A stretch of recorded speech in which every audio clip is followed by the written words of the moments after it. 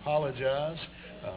But thank Lane and Diane for the good job on our stage. And anything you can do to make the stage look good, it helps me. It makes me look better, and I need all the help I can get. So appreciate all the work. I don't know what went into it, but it looks like it took a long time. So thank you for that hard work. All right, John chapter 20. Let me pick it up in verse 19 this morning, and I want us to look at we're just going to walk through this text pretty much phrase by phrase, verse by verse. And I want you to see a trail of transformation. As you are already aware, after the crucifixion, or even during the crucifixion, we know that the disciples left in fear. It appears from the accounts that the only disciple that stayed through the entire event was John. That he stayed there, and Christ commended his mother to his care. But we know Judas had went to betray, and the other 10 were who knows where, and they had disappeared in fear. And the opening verse this morning that we look at in verse 19 tells us that and lets us know for certain. We don't have to speculate that they were somewhere. We don't know where. Some have assumed that they were back in the upper room where they had been previously. But honestly, it's not really all of that clear to us. But what is clear in verse 20 is that after the resurrection, that the disciples, and when I say disciples here, we generally believe this was more than just the 10 who were remaining. This was a few other people as well who had become followers of Jesus Christ. But there is no question that when we read that verse, we know what was going on. That the Bible says they had went and locked the door and were hiding behind a locked door in fear. Now, I will be the first to admit and acknowledge that they probably had I take the probably out of that statement. They had every right to be in fear. There was every reason for them to have that type of fear. It would only be reasonable to assume that if the Romans had crucified Jesus and went along with that plan and crucified him as a traitor, basically, then that any of his associates would be likely to be charged with similar type crimes. And so they have every reason to be concerned. They know that they have been seen out maneuvering around town. They had been at the miracles. They had been hanging out with Jesus. We've already seen Peter outside of the courtroom be challenged. Hey, aren't you, didn't I see you hanging out with him? Aren't you one of his followers? And we know that story. So the fact that they were his followers was well known. And the reality that they could also be subject to whatever anger, whatever attacks that the religious leaders of the Jews or Pilate himself might bring at them was a very real possibility. It was very likely. In fact, you would, especially in that time, you would even expect that to happen. If he's a traitor, his followers are traitors. See, the logic that they would have had. And so it only stands to reason that they need to be cautious and that they have every reason to be afraid in this setting. And I say all that for this point. There are, as I said last week in a kind of a similar opening, there are things in life that bring us trouble. There are legitimate times in our life for fear. We see here their problem. We all acknowledge that life has hurdles.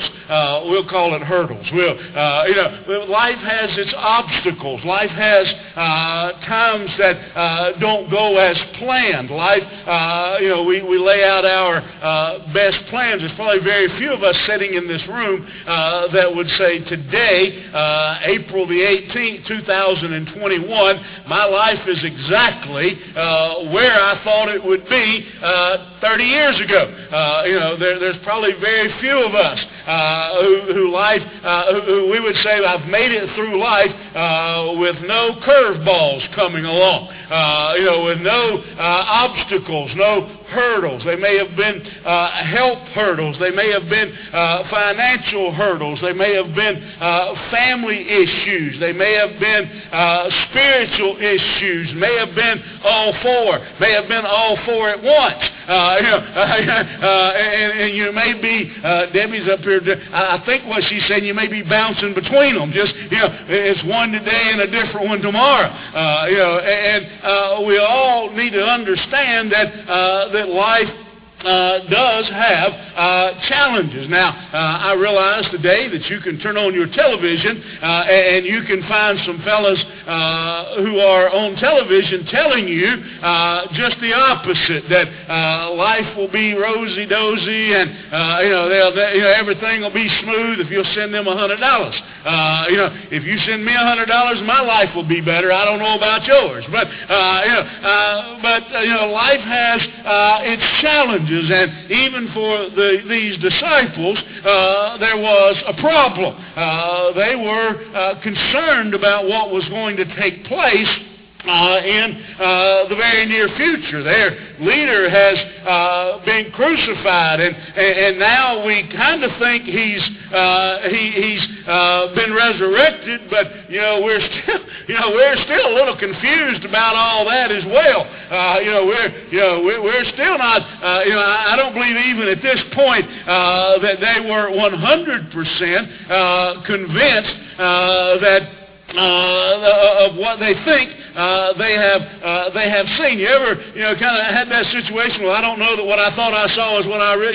They were kind of confused by these last 72 hours have been a whirlwind. These disciples in the last 72 hours have had experiences and things go on that are mind-blowing. They have watched the crucifixion. They think they've seen a resurrection. They've seen one that they thought they could trust, one that they thought was their friend, one they did trust with their money, actually go out and betray Jesus. They dealing with their own shame of abandoning Jesus.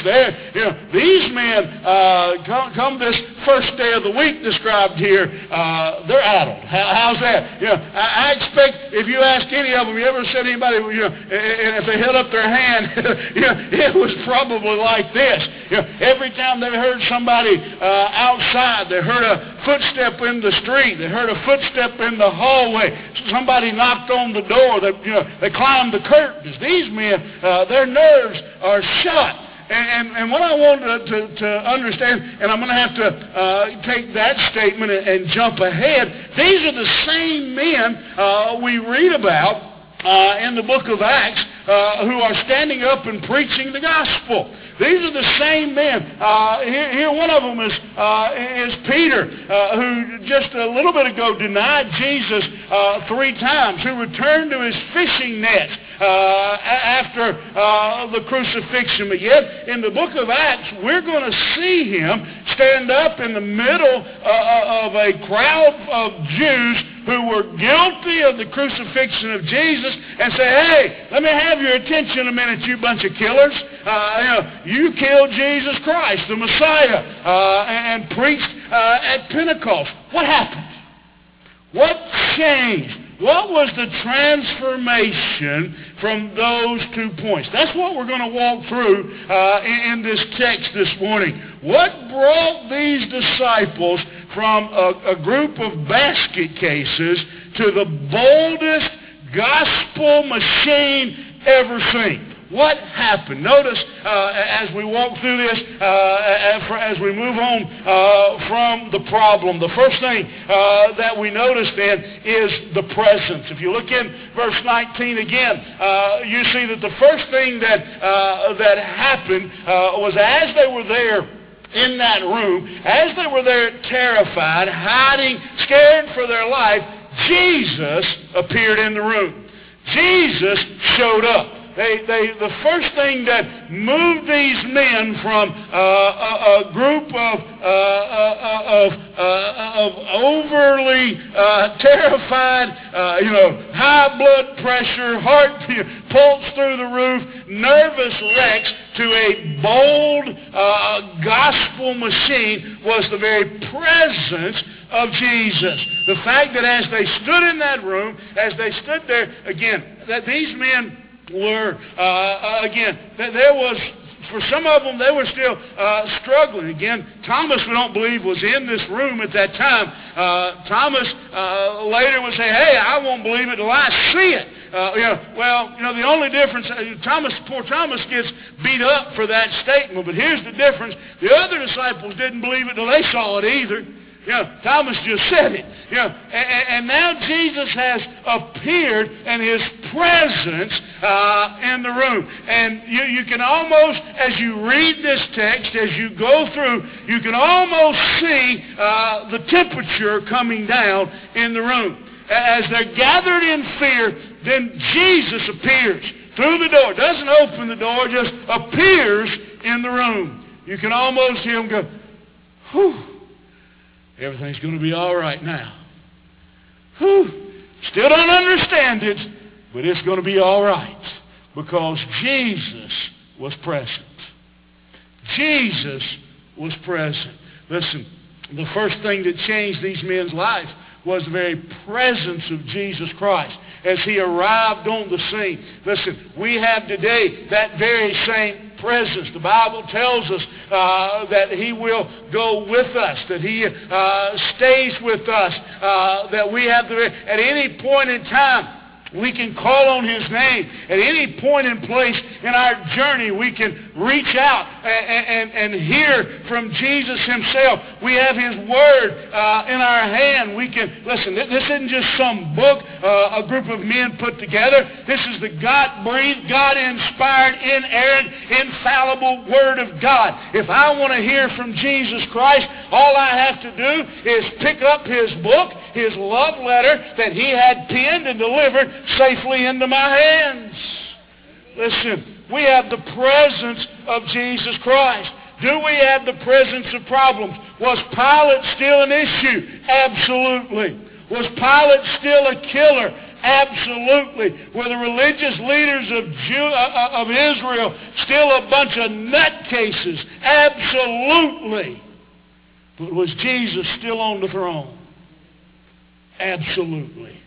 And now they knew it more than ever because they saw Jesus. They had the presence of Jesus Christ in their situation. Listen, we can be transformed. Even though we have issues and burdens and problems that come into our life, just like these disciples did, we still know that we have the presence of Jesus. I can ride down the road in my car. I can sit in my house. You can lock me away and throw away the key, but you cannot separate me from the love and the presence of Jesus Christ. They were transformed by that presence. but not just by his presence, but in his presence, notice his provision. The first thing he says to him when he appears in that room is shalom, peace. Now, I want to take just a moment and ask you to venture off into an imaginary world with me for just a moment. I want you to do something that may make some of you a bit anxious. But I want you to put yourself in the sandals of Jesus. Okay? I know for some that's harder than others. But put yourself in his sandals in that moment. You have been sold for 30 pieces of silver by one of your chosen disciples. 10 of your chosen disciples have ran off into the night and behind the locked door in fear. One of your disciples denied you 3 times. I defended Thomas a moment ago, and I don't want to throw him under the bus because he might have had a doctor's appointment. I don't know. But Thomas was not in this group. If you read the Gospels, you discover that Thomas was not here in this room at this time. And so for whatever reason, Thomas has still, again, he might have had a dentist appointment. I don't know. But for whatever reason, he was not there.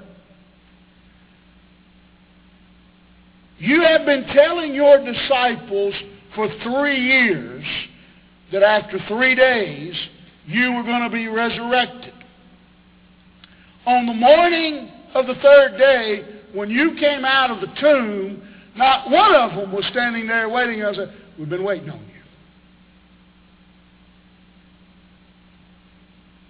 you. In fact, when some of your followers arrived at the tomb, they didn't even think at that point you had been resurrected. They thought your body had been stolen. Okay? You're still in Jesus' sandals with me, right? What is the first thing you say when you get another meeting with your disciples?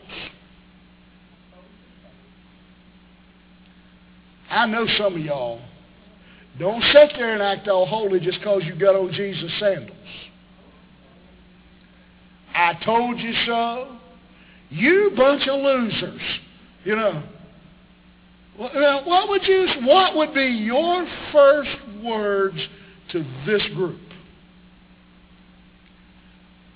For some reason, I just have a hunch.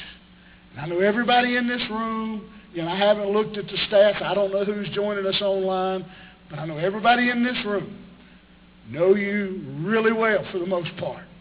Again, we've been together a long time. Here in a few weeks, it'll be 26 years I've known some of you. I know some of you better than I know my own family. And I just have a sneaky suspicion that the first words out of your mouth when you got back to meet your followers would not have been peace. Calm down.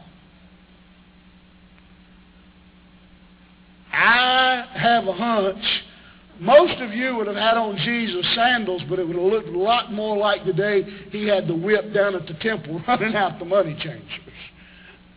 I have a hunch that's how most of us would have reacted.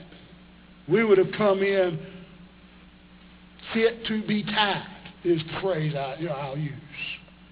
Jesus comes in, and of all the things he could say, he says, shalom, peace.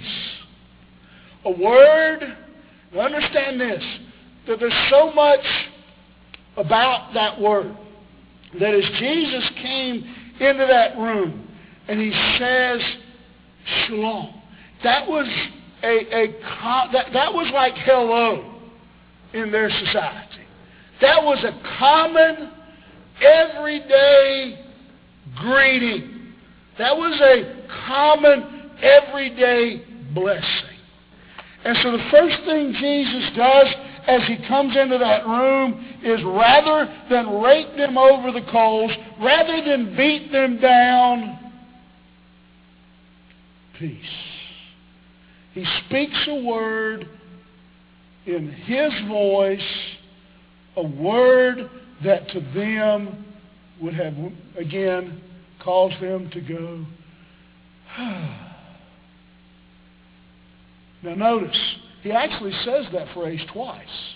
When he comes into the room, and then look down in a moment, he's going to say the same thing again, peace to you. He comes in and he says peace when he walks into the room. That was to calm them down. He tells them peace the second time to send them out. His provision. Now, let me ask you to change shoes. Take off Jesus' sandals and put on one of the disciples' sandals for a minute. You're sitting in that room, and Jesus comes in and says, peace. What do you say back?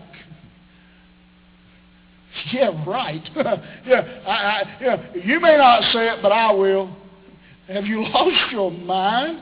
You know, the Jews want to kill us. Here you are popping through walls. Yeah, I'm real calm. Yeah, I'm real cool right now. But the peace of Jesus, the Bible says, passes all understanding. Let me ask you a question. Have you ever looked at your spouse, or have you ever had anybody look at you in the middle of a debate? How's that? In the middle of a discussion, look at you and say, calm down.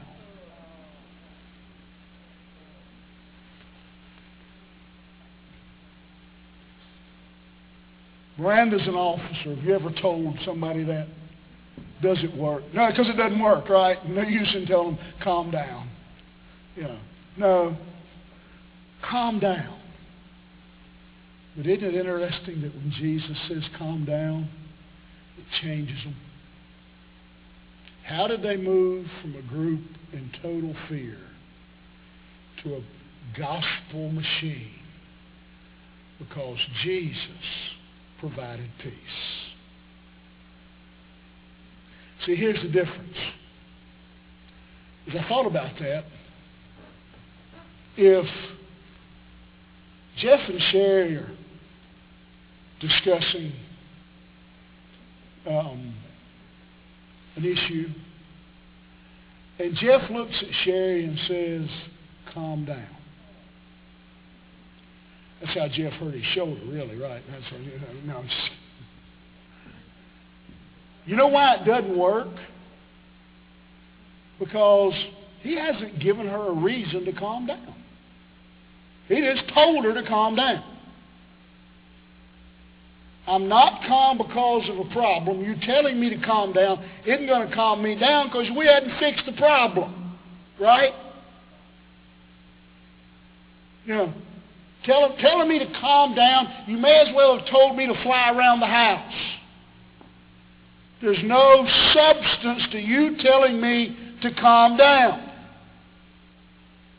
But when Jesus says, peace, settle down, he provides the peace that allows us to calm down. Why should they, as Jesus, let's go back. I don't know which sandals. I don't forgot whose shoes we got on. Let's go back to that room for a minute. When Jesus says peace, the first response that seems logical to me is, are you nuts? Have you not paid attention to what's going on the last 72 hours? Why should I calm down? And here's the answer. Because I'm here now. I brought you peace. I'm not just telling you to calm down. I'm giving you substance. I'm giving you reason to calm down. See, as we go through our life, as you face the battles, as you face whatever those hurdles are, you have the presence of Jesus providing peace. We're never alone. Even though I walk through the valley of the shadow of death, I will fear no evil. Why? Because his rod and his staff, they're with me. They comfort me. See, there's a difference in the world saying calm down and Jesus saying calm down. There's a difference in me saying peace and Jesus coming back out of that tomb and appearing in that room and saying shalom. You ever had that experience? Maybe as a child, you were scared. It was storming. It was dark. You were afraid. The shadows looked like monsters. You were terrified. Mama, Daddy comes into the room and sits down, and in that moment, their presence brings peace. You ever seen a baby crying? Mama picks them up, and in that instant, what happened? They provided. They didn't just say to the child, calm down. They brought peace. Jesus brought peace into this room. Now do we see the provision? But walk with me as we continue. You see then, verse 20. It says, after he said peace, then he showed them his hands and his side. And notice this line. Then the disciples were glad. I want you to back up for a second. Look back in verse 19. On the first day of the week, the disciples were being locked, when the disciples were locked behind the door for fear of the Jews. Jesus tells them peace, shows them his hands and his side. Now they are glad. See the transformation? You see the change that Jesus brought into their life when he brought about the proof? What is the transformative thing going on here? The fact that Jesus appeared to them.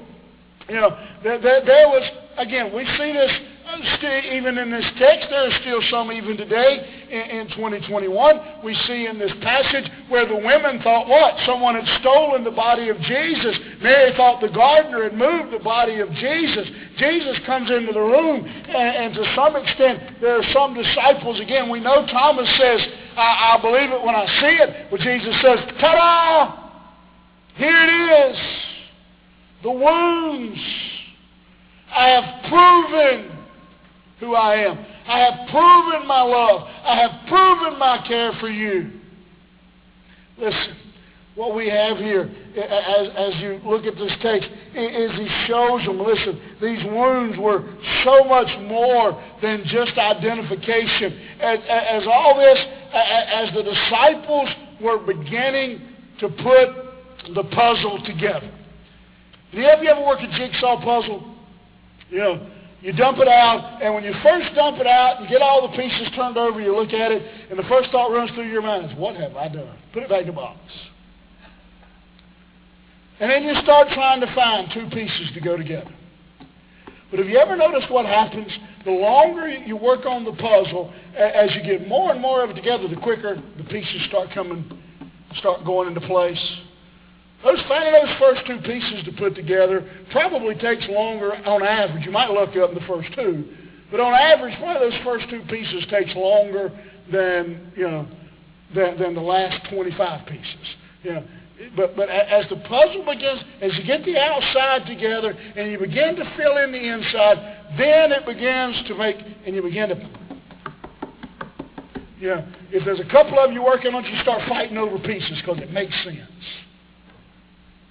Just a few days ago, the disciples had dumped a puzzle on the box, on the table, and they had looked at all 500 pieces and thought, what in the world are we going to do? And they had started one by one putting the pieces together. And as Jesus held out his hands, the final piece fell into place. And they realized that all that Jesus had been telling them about dying for them, about being resurrected, about saving them, about being the Lamb, about being the Savior, click, click, click. And it changed them. Folks, when you get a full grasp and full wrap your mind around the fact that Jesus Christ loved you enough to go to a cross and die for you, and be assaulted and tortured and tormented and crucified and shed his blood for you, placed in a tomb and resurrected on the third day, and came out of that tomb and came out alive and came out victorious over death, hell, and the grave, ascended to his Father, and is just waiting for the word from his Father to return and to call his people home. It is transformative. It changes who you are. It changes what you are. It changes everything about you. And he tells them then in verse 21, he goes on and we see their purpose. After he showed them the wounds and they were glad, he says again to them, peace be unto you. As my Father has sent me, so send I you. He says, all right, get out of this locked room and go to work. Go to work. Get busy doing my work, being my people. Get busy about kingdom business. You have a task to do. Go. I'm sending you. I'm sending you out. And he tells them then in verse 22, he goes on, and here's one of the great things he says to them, that as he said this, he breathed on them and said to them, receive the Holy Spirit. Receive the power. What changed them? You see this trail, these steps? What changed them was he breathed on them and equipped them and empowered them with the Holy Spirit. Folks, I'm going to say something that's going to make some of you a little bit anxious. Again, y'all going to be like the disciples. You're going to run, get in a locked room and hide behind the door. I haven't become Pentecostal. I'm still Baptist. But don't be afraid of the work of the Holy Spirit in your life. That has come, that has been given to us to equip us and to empower us and to guide us, to comfort us. Jesus says, I'm going to send you, but I wouldn't send you out without the power, without the tools you need to do the task. And then one of the most confusing verses in all of Scripture. Jesus says this. He says, for if you forgive the sins of any, they're forgiven. If you withhold forgiveness from any, it is withheld. What? Is Jesus saying the disciples have the authority to forgive sin? No. It's not what he's saying. Some of the greatest Greek scholars in the world, Kenneth Wuest, Mouncy, some of the greatest Greek scholars in the world have taken this verse and analyzed it. And if you look at the verbs and the tenses and all that stuff that will make your mind go crosswise, here's what it boils down to. He says forgiveness has already been paid for at the cross. If you'll preach forgiveness, it's available to them. But if you don't preach it, they'll never hear it. They'll never know it. And that, my friends, changed the disciples. We need to hear those final words. That the world, our loved ones, our friends, our family, our neighbors, they are waiting and dependent on you and I to tell them about Jesus Christ.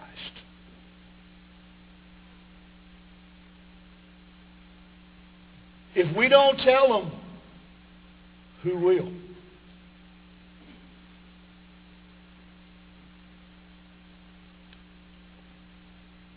I had the opportunity this week to listen to Todd Unzicker, who is the candidate to be the executive director for the Baptist State Convention. And he spent a lot of time talking about this topic. And then I had another opportunity to hear Jeff York from Golden Gate Seminary talk on the exact same topic. That in the culture we live in today, we've got to learn to live like missionaries, to act like missionaries.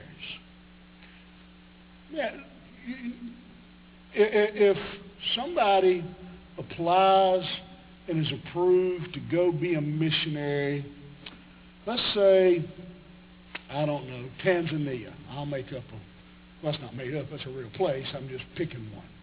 If they're chosen to be a missionary in Tanzania, what do you think the first thing they have to learn is? Their language. So they don't go to Tanzania and say, all right, y'all going to have to learn English so we can tell you about Jesus. Is that what you're telling me? They learn to speak their language. What kind of clothes do you think they wear? How do you think they live? How do you think they act? They go and as much as Christianly, I'm not sure that's a word, possible, dress, act, talk, blend. They go to them. Isn't that what Jesus did? Isn't that the model Jesus gave us? Jesus came to us.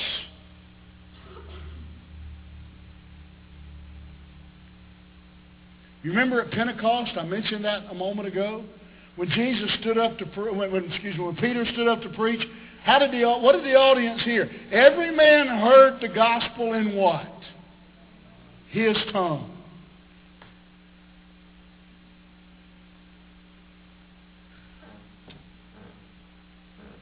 Folks, if the church of Jesus Christ is going to survive moving forward, we've got to get out of this mindset that we can build a building and throw open the doors on Sunday morning and the world is going to come to us. We're going to have to do just what Jesus said to them. I'm sending you. And whether or not they hear the word and their sins are forgiven is dependent on you. Jesus says, I've done my part. I've went to the cross. I've shed my blood. Now, I'm sending you. And these men went out, and the Bible says they turned the world upside down. Bible's words, not mine. Why? Because they were changed from a group of men hiding behind a locked door in fear to the most powerful evangelism machine where thousands were saved in their meetings. But you know what? Every one of them died a martyr's death. They had to be willing to go and sacrifice and pay the price. God can change us and transform us into gospel machines. I want to ask you to bow your heads this morning. And God's still into transforming business. He can still change you. You're here today and you're a believer. You say, I know Jesus Christ. You're watching online and you say, no doubt, I know I am a believer.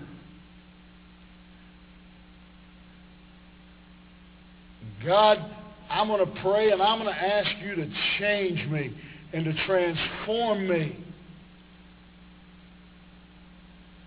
Just like you sent those disciples, you have sent me, and I need the power of the Holy Spirit. I need you to change me and make me into a gospel-proclaiming machine. But everyone I meet, everyone I see, hears something about Jesus. God, change me. Get me out from behind the locked doors of fear and send me out with the power of the Spirit. But more importantly, you're here, you're online today, and you don't know Jesus Christ as your Savior. He can still transform you. He can still change you. He can still shape you. He can still save you. You don't know him as your Savior. You've never been saved. You've never asked Jesus Christ into your heart. Or maybe you've been in church for years. Maybe you've sung in the choir. Maybe you've taught Sunday school. Maybe you've been a deacon. But you don't know Jesus Christ as your personal Savior. If you were to die today,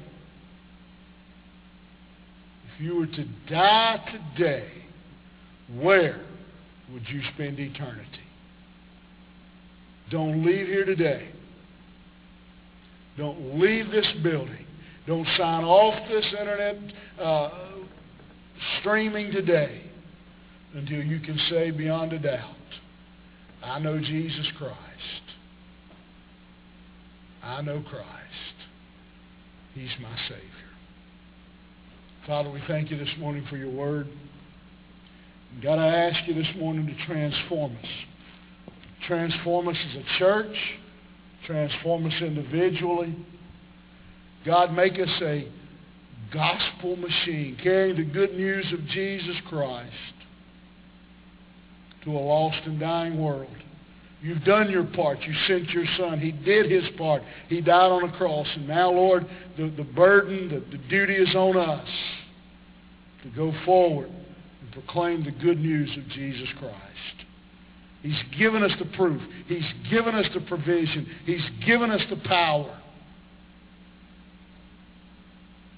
God, change us. Send us out. God, save this morning the one that needs to hear the gospel, the one that doesn't know Christ.